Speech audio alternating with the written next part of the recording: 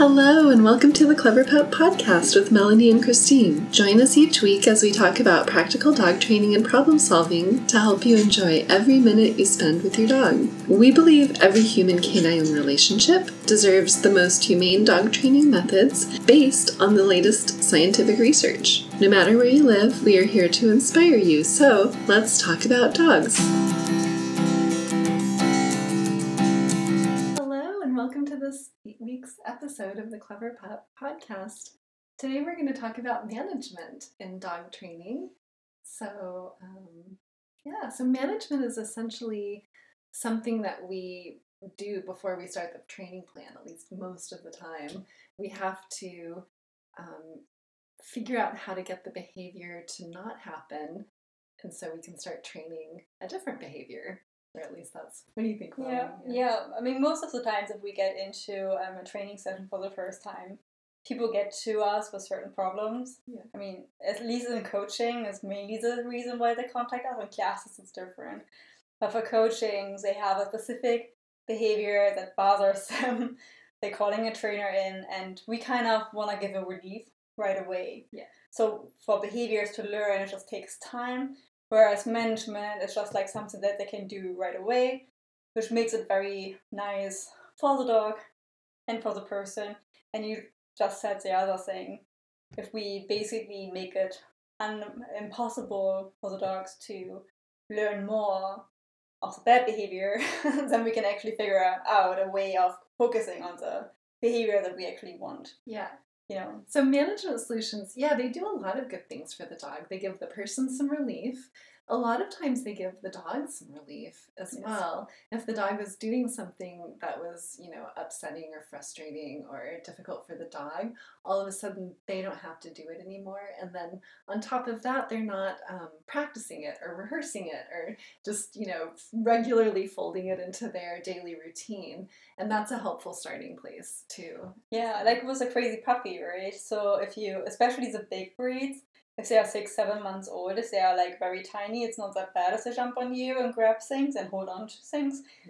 If they're 6-7 months and you have a Great Dane, that's a whole different picture. Mm-hmm. And by that time, they might actually getting more frustrated with the dog. So they're basically getting home, they are frustrated with the dog. And then the puppy is like, what it did, like, what's wrong with this picture?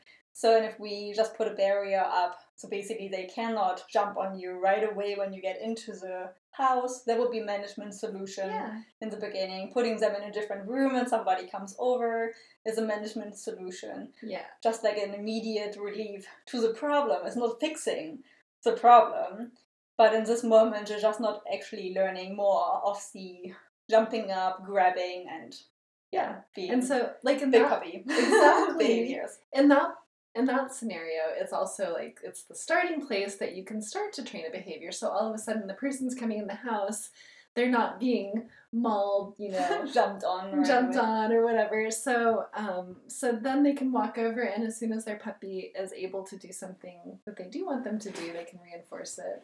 Or they can sort of change the whole scenario and then start to train. So that's when it makes training a lot easier to start, because we don't have something happening that we don't like, and then all of a sudden that gives us the opportunity to teach the dog to do something that we do want them to do. Yes. Right? Yeah. And in this scenario, for example, some people, so if we get in there as positive reinforcement trainers, they tell us, I don't like A, B, C, and we are like, okay, what do you want to see instead?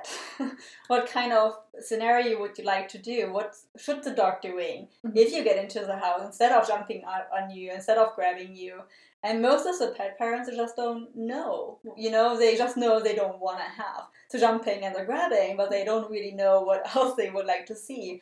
If it was a barrier, they might actually have like, okay, I actually like this. So if he would be a little bit away from me, maybe with a toy in his mouth, so he cannot really grab anything else instead of just a toy. That might also be like the first step of getting them the idea what their perfect solution would be for this greeting, maybe visitors coming over ideas. And we can give them ideas too. I think it's just sort of reframing it, because a lot of times people think, I have to teach my dog to stop doing this thing. But doing something, it's hard to teach, because you need the dog is going to be doing something, and it's always easier to figure out what is that thing? What could the dog do that would actually be fine? What if my dog searched around on the floor and we started a nose game right when we walk in? Or like you said, what if my dog ran and grabbed their toy? Or what if my dog went over and got on their bed? Or what if my dog I don't know. There's so many. If you start thinking outside the box, you can actually come up with a lot of different potential solutions, and then you have like a training scenario that you can start from there. Yes. But the stopping part is just like a hot and cold game. Mhm. Basically, you basically say you don't want that, but the puppy or the dog still doesn't know. Okay, what do you want me to do? Mhm. So they try something else, and depending on their energy level, depending on the situations, the frustration level, the situations that those behaviors happen in, there might be lots of arrows before they're actually doing something. That the pet parent's like, oh, finally, he's sitting down. He's having all four paws on the floor. He's lying down in front of me, which is a very big default. Like my dog, she didn't jump on me, but if she gets nervous with visitors, she did with a few people who are not really. Basically, if you go down right away, she's very happy with it. But if you stay up and you don't pet her, she wants to have attention and she jumps more. So, and I had one friend which she just basically ignored her and put her down all the time. So she just basically grabbed my dog and put her down.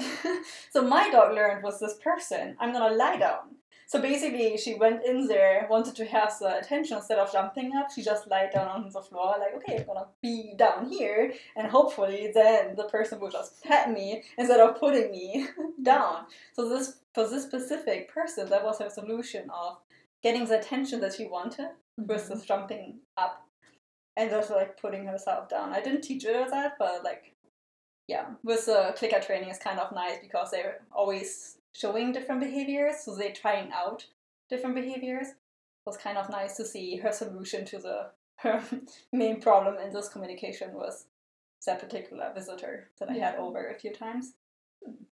But yeah, like management, I think all of the trainers that I know, I would even say all of the traditional trainers probably use that as a first relief.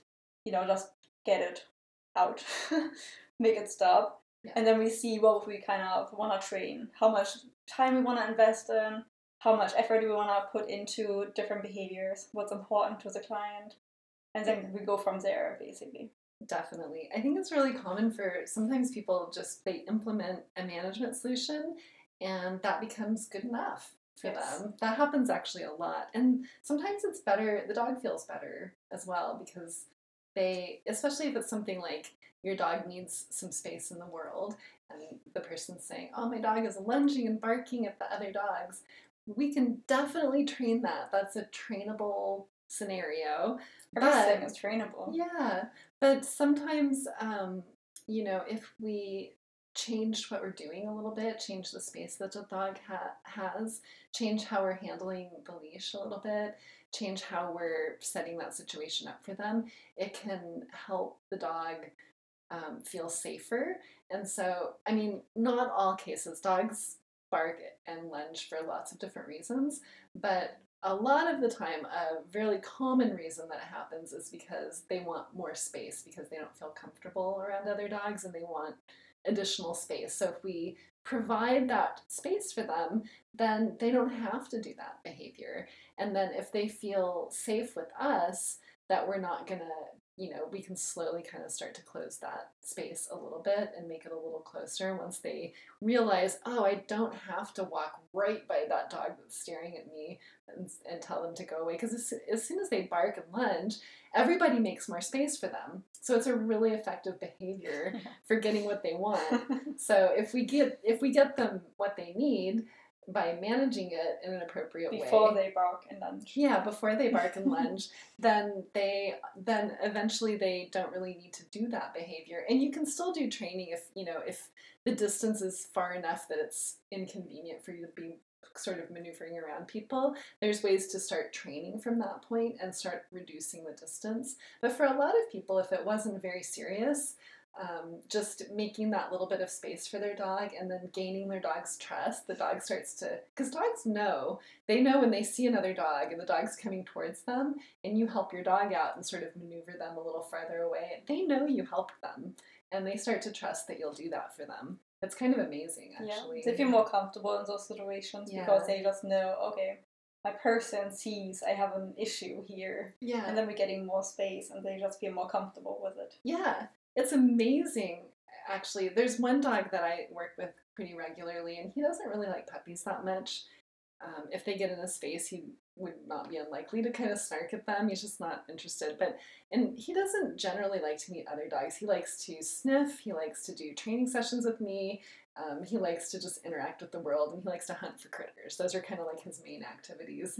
And he doesn't really enjoy meeting, he likes meeting dogs that he knows on leash. Like if it's one of his buddies that he's friends with, then that's fun for him. But in general, like meeting unknown dogs, doing leash greetings with unknown dogs, especially puppies, is not really his cup of tea. And so someone came around the corner the other day and they came really close to us and they were kind of driving their puppy right up to him. And I left his leash really, really loose, and I moved a little under the parking strip, and he ignored the puppy, and the puppy was kind of coming towards him, and I asked the person, I was like, oh, no leash greetings, please, which is kind of sad because people are very excited when they have a new puppy. They want the puppy Yeah, they want the puppy to meet other dogs, and so the guy was okay with it, and the puppy wanted to meet Merlin, and he kind of like gently steered the puppy away. But Merlin, I never had to do anything with Merlin. Merlin was 100% confident that I was gonna protect his small space, and it was very small. The puppy was just a few feet away from him, and he was easily just with his head turned away sniffing the ground, pretending like there was no puppy there. And he trusted me to do that, which I'm pretty sure, if I hadn't created that space for him, he would have felt like he needed to let the person and the puppy know that he didn't want them in his face, but he didn't have to because he knew I was going to do it. Yeah, which is very nice. Which, like, it all comes down to prioritizing. Like, what do you actually want to train and what can you be dealing with management? Yeah. So when we get a dog in our household, like a rescue so if they're 2-3 years old, you don't know their history, so you kind of don't know. It's like a black box. You really don't know what's coming into your house, what's their history.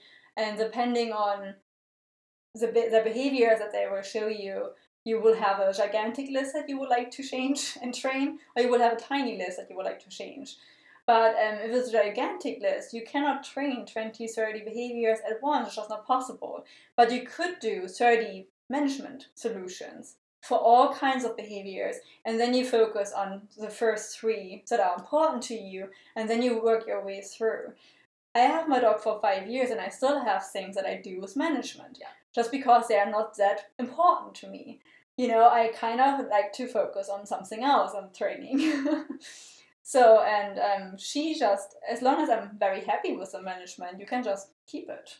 Management, for example, for me, I use it at the shelter all the time, is throwing treats on their head. Mm-hmm. So with Cassie, I throw them on the ground and she sniffs them in very stressful situations, so that she is basically occupied with her nose on the ground and ignores everything around her.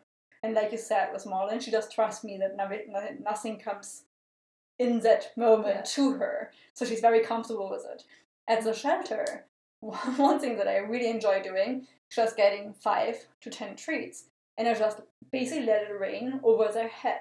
Because if I put it on the floor, they don't know what I did, And they might be so nervous in the situation now. They're looking at everything, but not at me, and they're not sniffing. So I don't get them to sniff by just putting that on the nose and then putting on the floor. They might just lose it, forget about it. But if I put the treats and let them fall over their head, like it rains treats, basically. I got lots of dogs. They were staring, like extremely staring at another dog, and I had a hard time refocusing to something else. So that was like the last management idea that I had in that moment without pulling him away, was getting those treats, letting them fall on their head, and surprisingly enough, it was weird for the dog to get something on their head. They were like startled, like weird out, looked down, started to sniff, because there were like treats all over them. Which it is management, but it's like effective, extremely effective. That's a great management solution for, like, we call it treat scatter, basically, or get called find it sometimes. If your dog hasn't learned it yet, it's kind of interesting to know, like, your dog has to learn how to use their nose. I mean, their nose works, but learning how to, like, search for things with their nose, it's one of the best activities you can teach your dog. And our dogs already know it. If we say find it and we make a hand gesture and point around, our dogs are like, oh, we're going to use our nose to search around. But if we have a dog who hasn't learned it yet, what Melanie was talking about, just having like sprinkling treats so they kind of rain down on their head, their dog's like, whoa, there's treats falling from the sky. This is amazing. And then they're like, I know there was more than one. And so you kind of set it up for them to like start to search around for it. And it's also a great way to not use your leash. So if you're in a situation where your dog's having a lot of feelings about something, whether it's another dog or a squirrel or, you know, something, or motorcycle or something that they're like having a lot of feelings about, they're staring or barking or something. Yeah. If you pull on their leash in that moment, and sometimes you have to get your dog out of a situation with the leash and there's no other option. But if you can come up with strategies like, if the thing that they're staring at is moving away from them and you're just trying to sort of calm them back down, doing a find it, like having the treats rain down and letting them use their nose to search around, not only will it break the behavior a little bit of the staring, but it'll also help them calm down, because using their nose and breathing and sniffing like that, it actually relaxes their whole nervous system. Whereas like adding the leash to the situation is going to amp up their nervous system and make it. And that's the situations where you have to have like an emergency kind of exit, right? But even in that moment, you kind of have to get in front of them and then get them out of there. Which, like with some pitties, I have a hard time doing, especially as a shelter, because I don't really know what they will do, in which directions they will go. You know, like will they actually keep staring and I can just work my way up until I'm in front of them, or will they just jump into a different situation, like in a critter or anything like that? So for them, the solution just gives me a little bit more control about my body position, because I can stand really stable and do the treat scatter instead of working my way up. While I work my way up, I'm in movement, and if the dog decides to, I'm gonna jump 2 feet in front, he might actually surprise me and would get me further down where I don't wanna go, basically. So especially with dogs that we kind of, especially if they get a new puppy or if you get a new rescue, you know, you kind of don't know in some situations how they will react, what they will do next. And as I told you, with the client with the hunting breed, he didn't have this focus into one direction. He just was like in like circles. Yes, in every direction. So for me, that was the hardest thing ever, because I couldn't really get a stand where I could position myself in a way that he didn't have any way of pulling me in all directions. Yeah. You know, because if I stand in a way, like, okay, he cannot take me forward because I'm positioning myself in that way. If he goes in the other direction, it's like, it's gone. I'm glad you brought that up, because I feel like management solutions are, you have to get kind of creative. Like, there isn't just one thing that's going to work all the time. And so you have to use your lateral thinking skills and your creative thinking skills a lot of times. And sometimes we need multiple barriers, or we need multiple ideas, or we need multiple things happening, or we try something and it doesn't work, and so we try something else.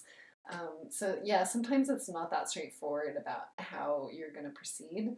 And so, So sometimes it could be 2 leashes. Mm-hmm. You know, having one leash in the front on their chest and one leash in the back. Yeah. And deciding, like, almost like a horse training, deciding on what the dog is doing. You have more control if it's in front of them, you know, if it's in front of their chest.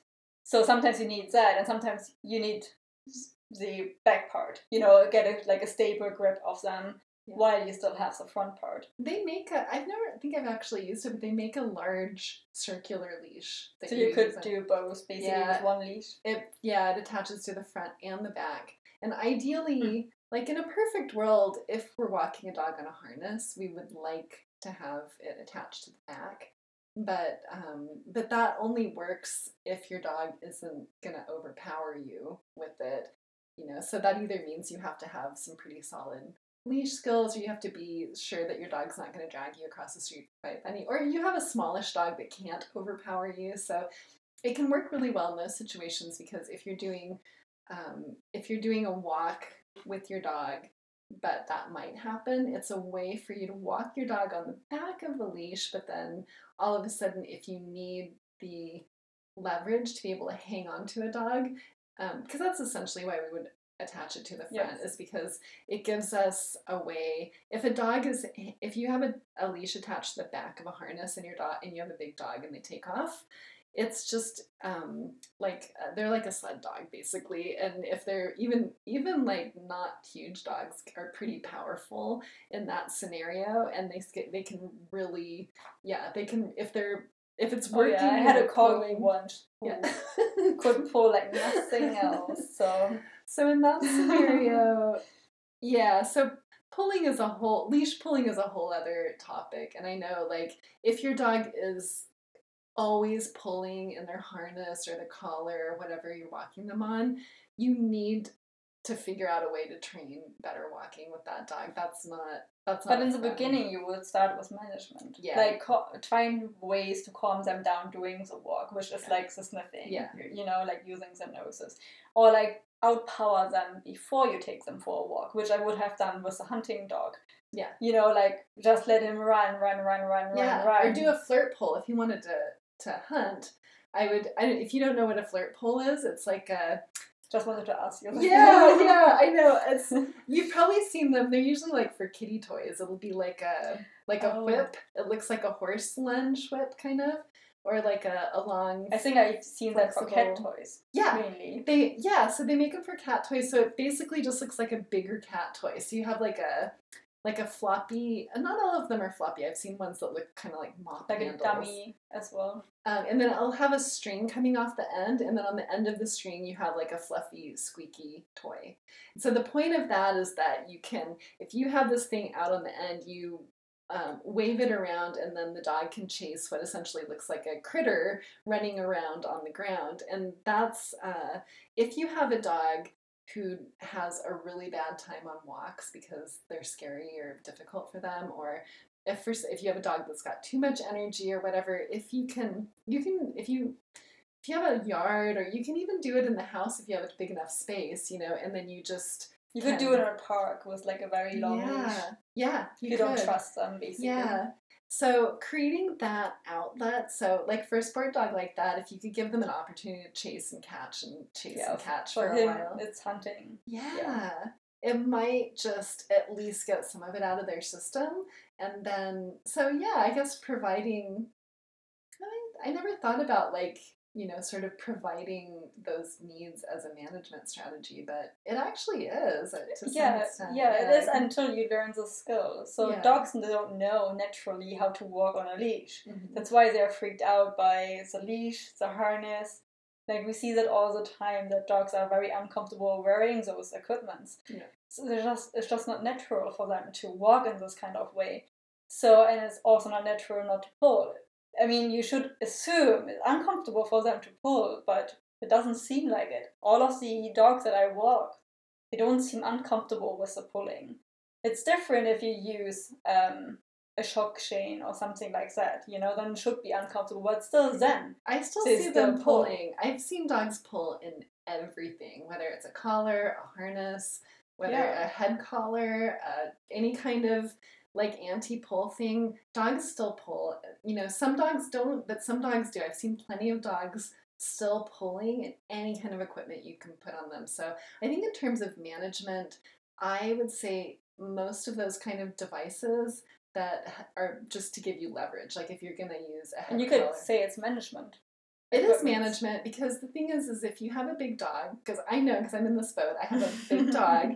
Yes. And I'm not crazy about using head collars, but I use them on her sometimes because she can overpower me, especially if I'm walking her and my other dog. But she can't. So it's like a safety issue. It's a safety issue, and it's also a reinforcement. If she drags me and and it hurts my wrist, and they dragged me across a lawn, and they chased a squirrel up a tree, and that was really fun for them. I got hurt and angry and upset about it, but they had a good time, so you can't let them. They just got reinforced for doing something I really don't. That's the main thing, right? With pulling. Yeah. Just going forward is a reinforcer for them. Yeah. So meaning that if you take them down or if you give them pain during this process, it's a reinforcer to going faster to the place where they want to sniff, want to meet another dog, want to eat something that they found, a burger or something on the sidewalk. It's just way much more interesting for a dog as to get punished, basically, for the pulling. Frequently, that's true for dogs. Yeah. So we kind of need something that's more valuable, basically, than the pulling. Working with us. And maybe, so for me, with my dog, I actually have a yes and no cue. So basically, I want to give her more roam outside of the leash. I don't want to get pulled to whatever she wants to smell and figure out or investigate every time it's outside of this leash range. So if she basically goes to the back, to the end of the leash, she feels the pressure on her neck, and then she looks back at me like, okay, can we go a little bit further? So I have eye contact. And the reinforcer is not food in this moment. The reinforcer is actually letting her go and sniff and investigate the place. Yeah. And then I can say yes or no, because she also asked me if there's a burger. And she sees a burger, then she always also gets to the end of the leash, looks back at me like, could I? And then it's obviously like, no, you're not gonna eat the burger. Yeah, so those management tools can become, like, feeling them on their body can be a cue of some sort, too, as well. But you have to train them. I've just never seen one that's 100% foolproof. I mean, I think, like, anything you put on them, they might potentially pull in. So I think no matter what you're using, you really should think about also implementing training, because and I think the feeling of those things, like if they feel like whatever it is that feels like, what I do is I just stop walking if my dog wants to get to something. If they're pulling and I don't want them to, and they have learned, when the leash gets tight, that means they have to pick a different direction. They are no longer, what they're doing is no longer going to work. And if they want it to work, they have to try something different. And because that often works, they try right away. Like, they get to the end of the leash, they're like, oh, I'm at the end of the leash, I have to try something different. And they know that's what they need to do. So, but yeah, I think, like, there's a bunch of different things you can put on your dogs to keep them from pulling. There's, like, no pull harnesses and all kinds of different equipment, but I've never seen equipment. Yeah, I've seen things that work to prevent your dog from overpowering you, but I've never seen anything that was, like, a foolproof strategy to make your dog not pull. I just don't think it exists. It's like a starting point, basically. Yeah. Like, with all those management things, it's just like, okay, you have it, you start, and then you start the behaviors you would like to see, like check-ins, eye contact, walking near you, coming back to you instead of just being on the end of the leash. All those kinds of behaviors, just like something that's just getting built up over time. It also takes time. Yeah. And not every moment will be easy, because if you go to a park, they see water, they see a ball on the end of the park. It's just like, there are situations where it's much harder for them to work with you, because the environment is just like so much more interesting than you are, basically. But the management will still give you the first 2 steps into the direction of getting a nicer walking experience. As the other management would be, I think counter surfing is a big thing. Oh yeah. Especially for big breeds. Even a poodle, like from a Himsa, one of the trainers got a poodle and she has a hard time her not jumping on the kitchen. Oh yeah. I mean, she cannot get anything. I mean, she's tiny, right? But she still tries. But like counter surfing is like a gigantic thing, and the first management solution trainers tell the pet parents, yeah, all right, until we have trained something else, don't leave anything on the counter. Yeah, don't leave anything on the counter, and also don't give your dog access to the counter, Yes. Like, whether that means like put up some kind of a barrier so that your dog, and also so if you're in the middle of cooking and you have to leave the kitchen, take your dog with you. Yeah. basically. Exactly. Those are all management. You don't really train a specific behavior, what the dog should do, why you prefer his food or your food, but you're still avoiding the counter surfing until you build up those behaviors that you can trust your dog. You need around a chicken on a counter. Yeah, and you need a long time to get there for a Yes. lot of dogs if it's happened already. And there's a bunch Yes. of stuff like that in the house, like the dog got into the garbage and ate something really delicious, or the dog spent half the day snoozing on the sofa and it was so comfortable and they loved it. You know, if they've already realized that these activities are highly reinforcing for them, you're working out of a hole from that point, and Yes. you have to like manage it for a long time, train something different, and it can take a really long time for them to sort of to redo what's happening there. So that's a long-term management thing with the training. And there's lots of ways to train that. I wouldn't bother training garbage. Like I never understood. I think garbage is 100% just a management thing. Just put the garbage where they can't get it, like that seems pretty obvious. With the sofa, you can do things like you can block the sofa and then make a new place for them to sleep. Give them an elevated So you mean bed. if they don't want to have the dog on the couch, basically, Yeah. how you would deal with the management? Yeah, I've had people say that they're like, I think they feel like when they're home, they tell the dog you can't be on the couch, and so they feel like the dog understands I'm not supposed to be on the sofa or the couch because my human told me not to get on the couch, so I know now I'm not supposed to get on the couch. But dogs learn in context, and so what they learned was I'm not supposed to get on the couch when my human is right there. Because they tell me not to do it. But when the human's gone, it's fine. No, but nothing happens and I have a nice, comfortable experience. So they don't understand things that way. So if the couch is unavailable to them when you're gone, but there is something really comfy for them to sleep on, then they can form a new habit. Oh, I sleep on this my bed, whatever it is. Yeah, they get very much good feelings about their bed. Yeah. It's getting more and more comfortable. They just feel good about lying down there. So Yeah. so high possibility is there if they leave the house, they will actually choose their bed. Right. But you also have to make the couch unavailable for a long time. And you also Yes. have to think about, like, why do they want to be on the couch? Sometimes the other options we're giving them are missing an element. Like the couch smells like us. It smells like the people that live there because we sit on it all the time. Maybe that's comforting. Maybe the couch is by a window and they're watching out like things that are going out the window all day. Like there might be more reasons than them just needing comfy bed. They might be like, yeah. That would be the next cue, right? What do you do if a dog jumps on the windows all the time and watching the neighbors and so basically like the neighbors watch. There's a dog, there's a person, there's a bike, there's a car. Oh my gosh.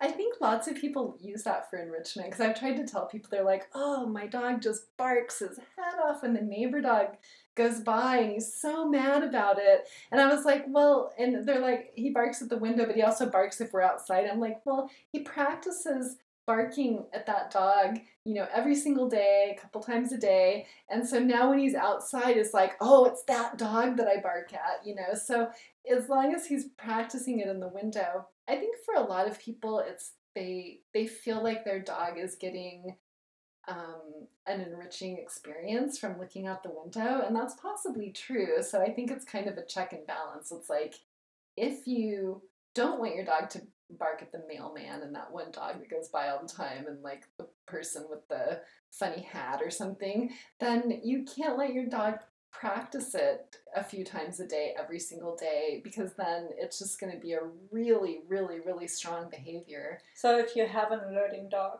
what would be your management solutions? If I have a what?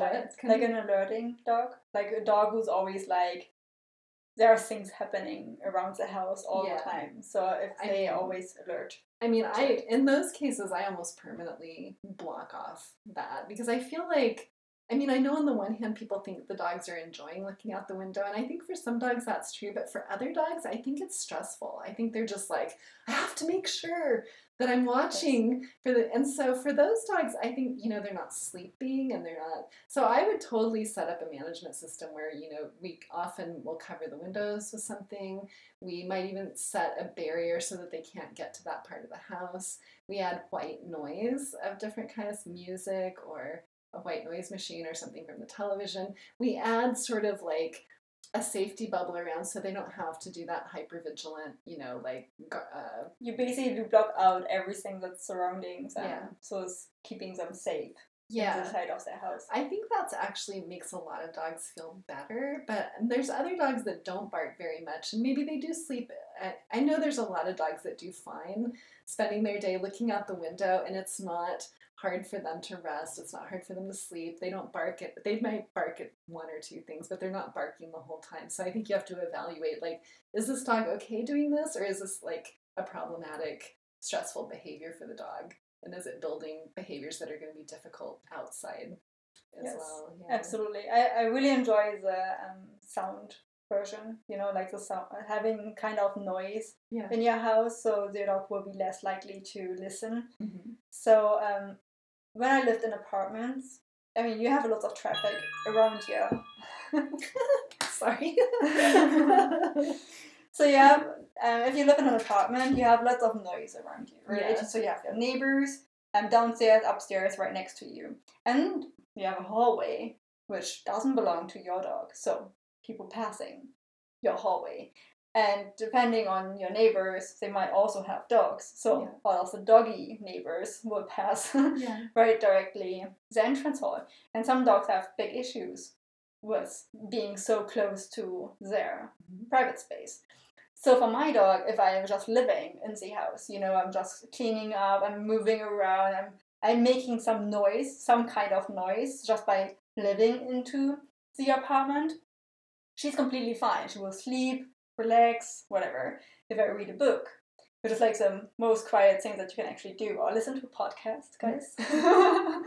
Then you actually have no other noises around you, and then it's the moment where she is much more hypervigilant about what's going on around her. She recognizes the noises around the apartment.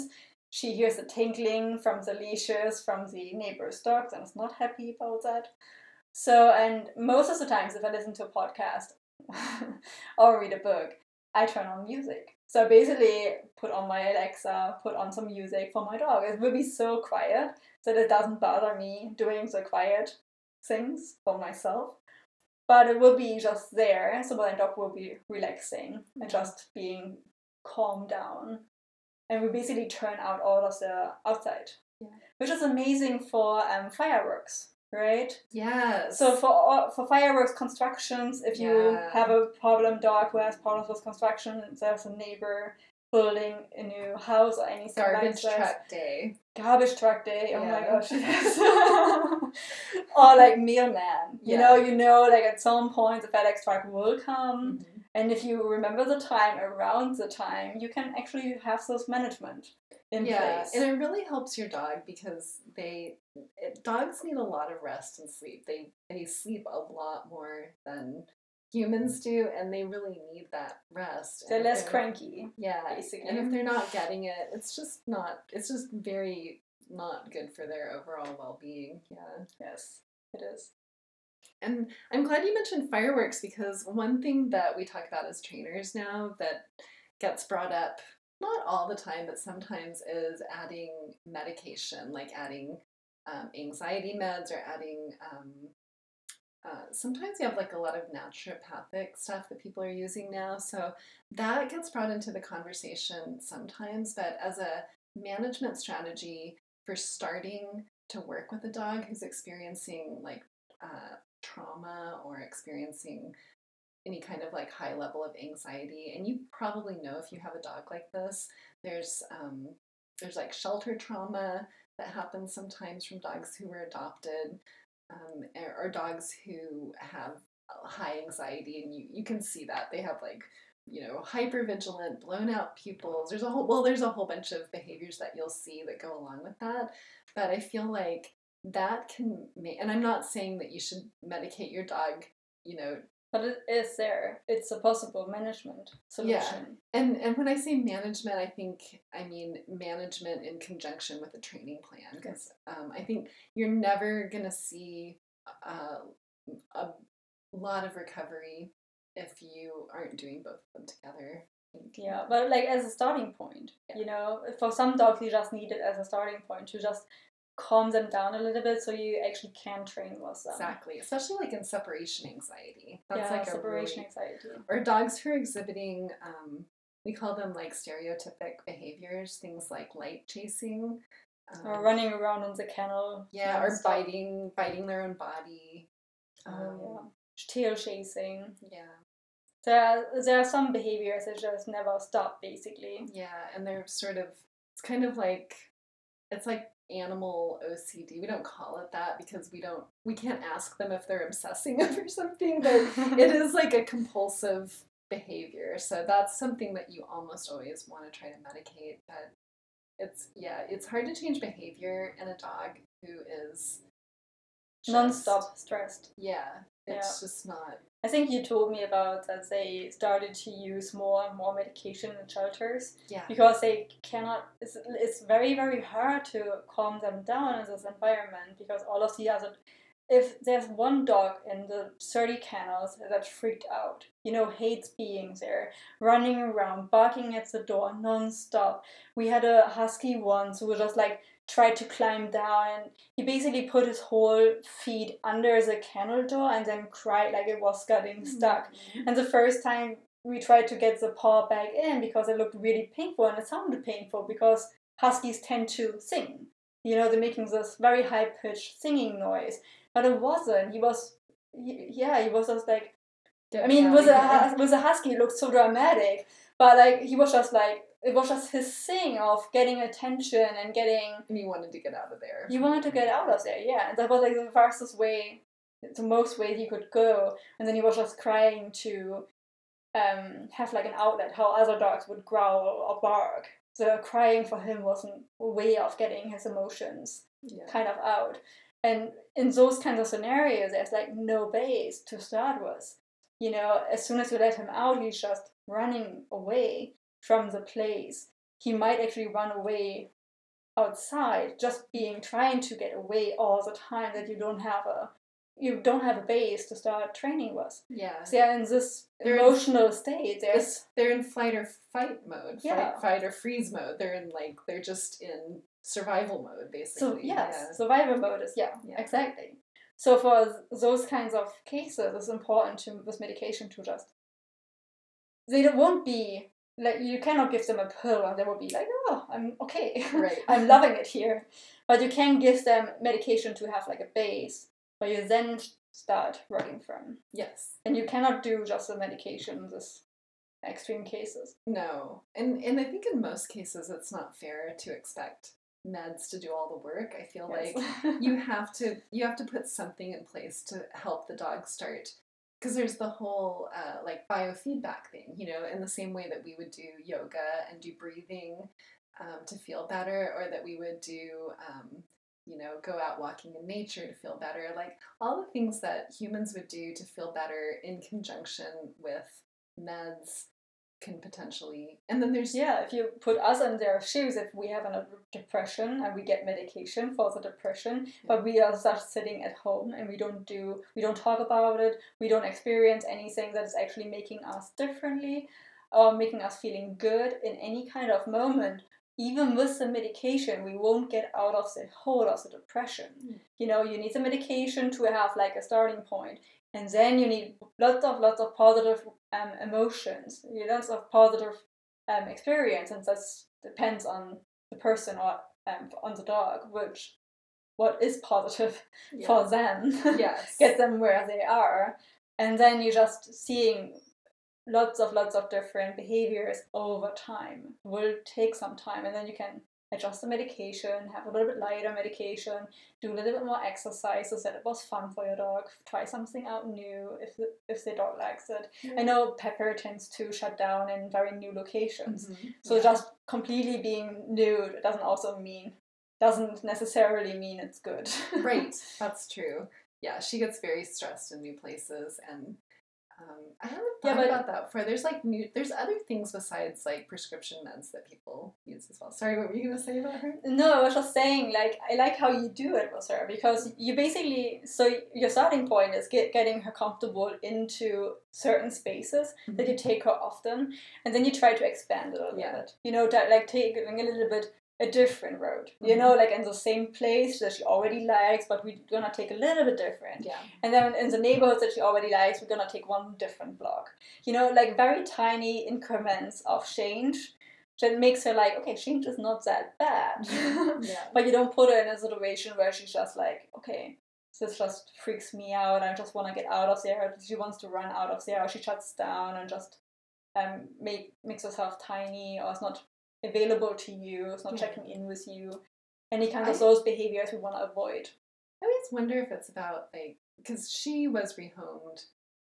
I'm her third rehome, and she was only 1 year old when you got her. Yeah, she was a little over 1, and she was still a puppy the first time she was brought to a shelter. So sometimes I wonder if it's you know, if for her, she's like, worried that you would bring her to a new place. Yeah, I wonder about that. I mean, I don't know for sure, but I wonder if she made the connection as like taking her in the car to a novel location is a predictor that, you know, her whole world is going to be turned upside down. That would be such a sad predictor. Yeah, so I don't know if that's the reason, because I can't ask her, but I wondered if that was it could just be that she's a sensitive dog and she has having sensory overload from new experience. I don't know. I mean, that's the main thing, right? In dogs, we cannot ask them. Yeah. So we just going into a situation, we're just going out of the house and we're seeing the dog is just like happy, tail wagging, elusive body language inside. Yeah. But as soon as we put them in front of the porch, they're shutting down. Yeah. And we don't know why. Yeah. You know, we can just deal with, okay, this is the fact, so we're gonna make them more comfortable.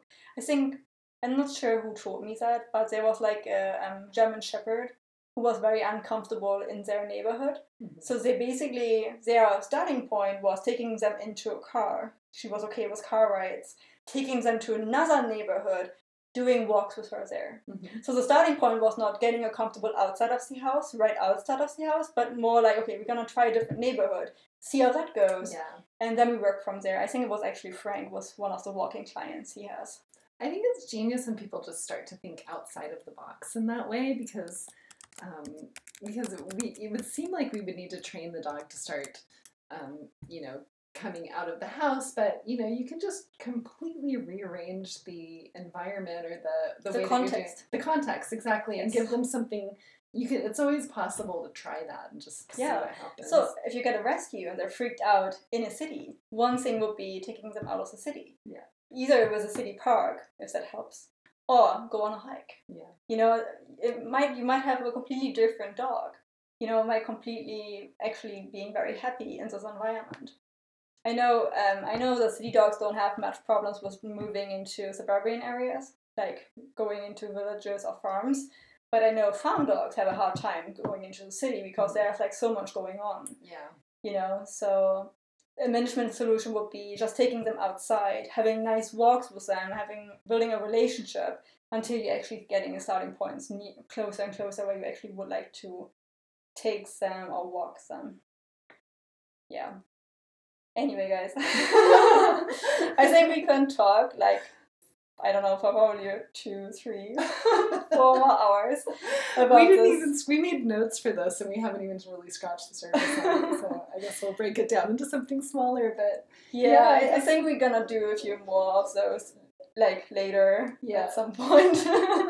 Maybe do like specific situations where we talk about just 1 or 2 behaviors. So anyway, well, all right.